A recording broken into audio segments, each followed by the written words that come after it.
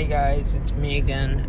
I know it's been a while since I've last talked, but I've just been doing a lot and dealing with a lot that I've preferred to not be talking at that moment in time.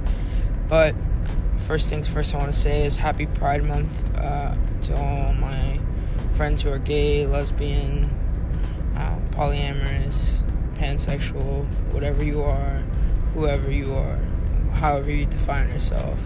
Happy Pride.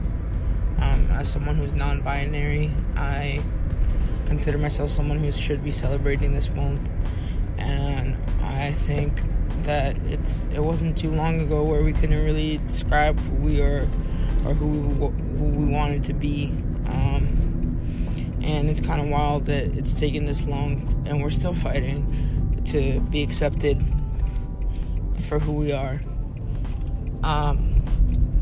But besides all that, I've been okay. Been having suicidal thoughts, but it just feels like it comes with this territory nowadays, and I guess I just have to live with it. That's it for now.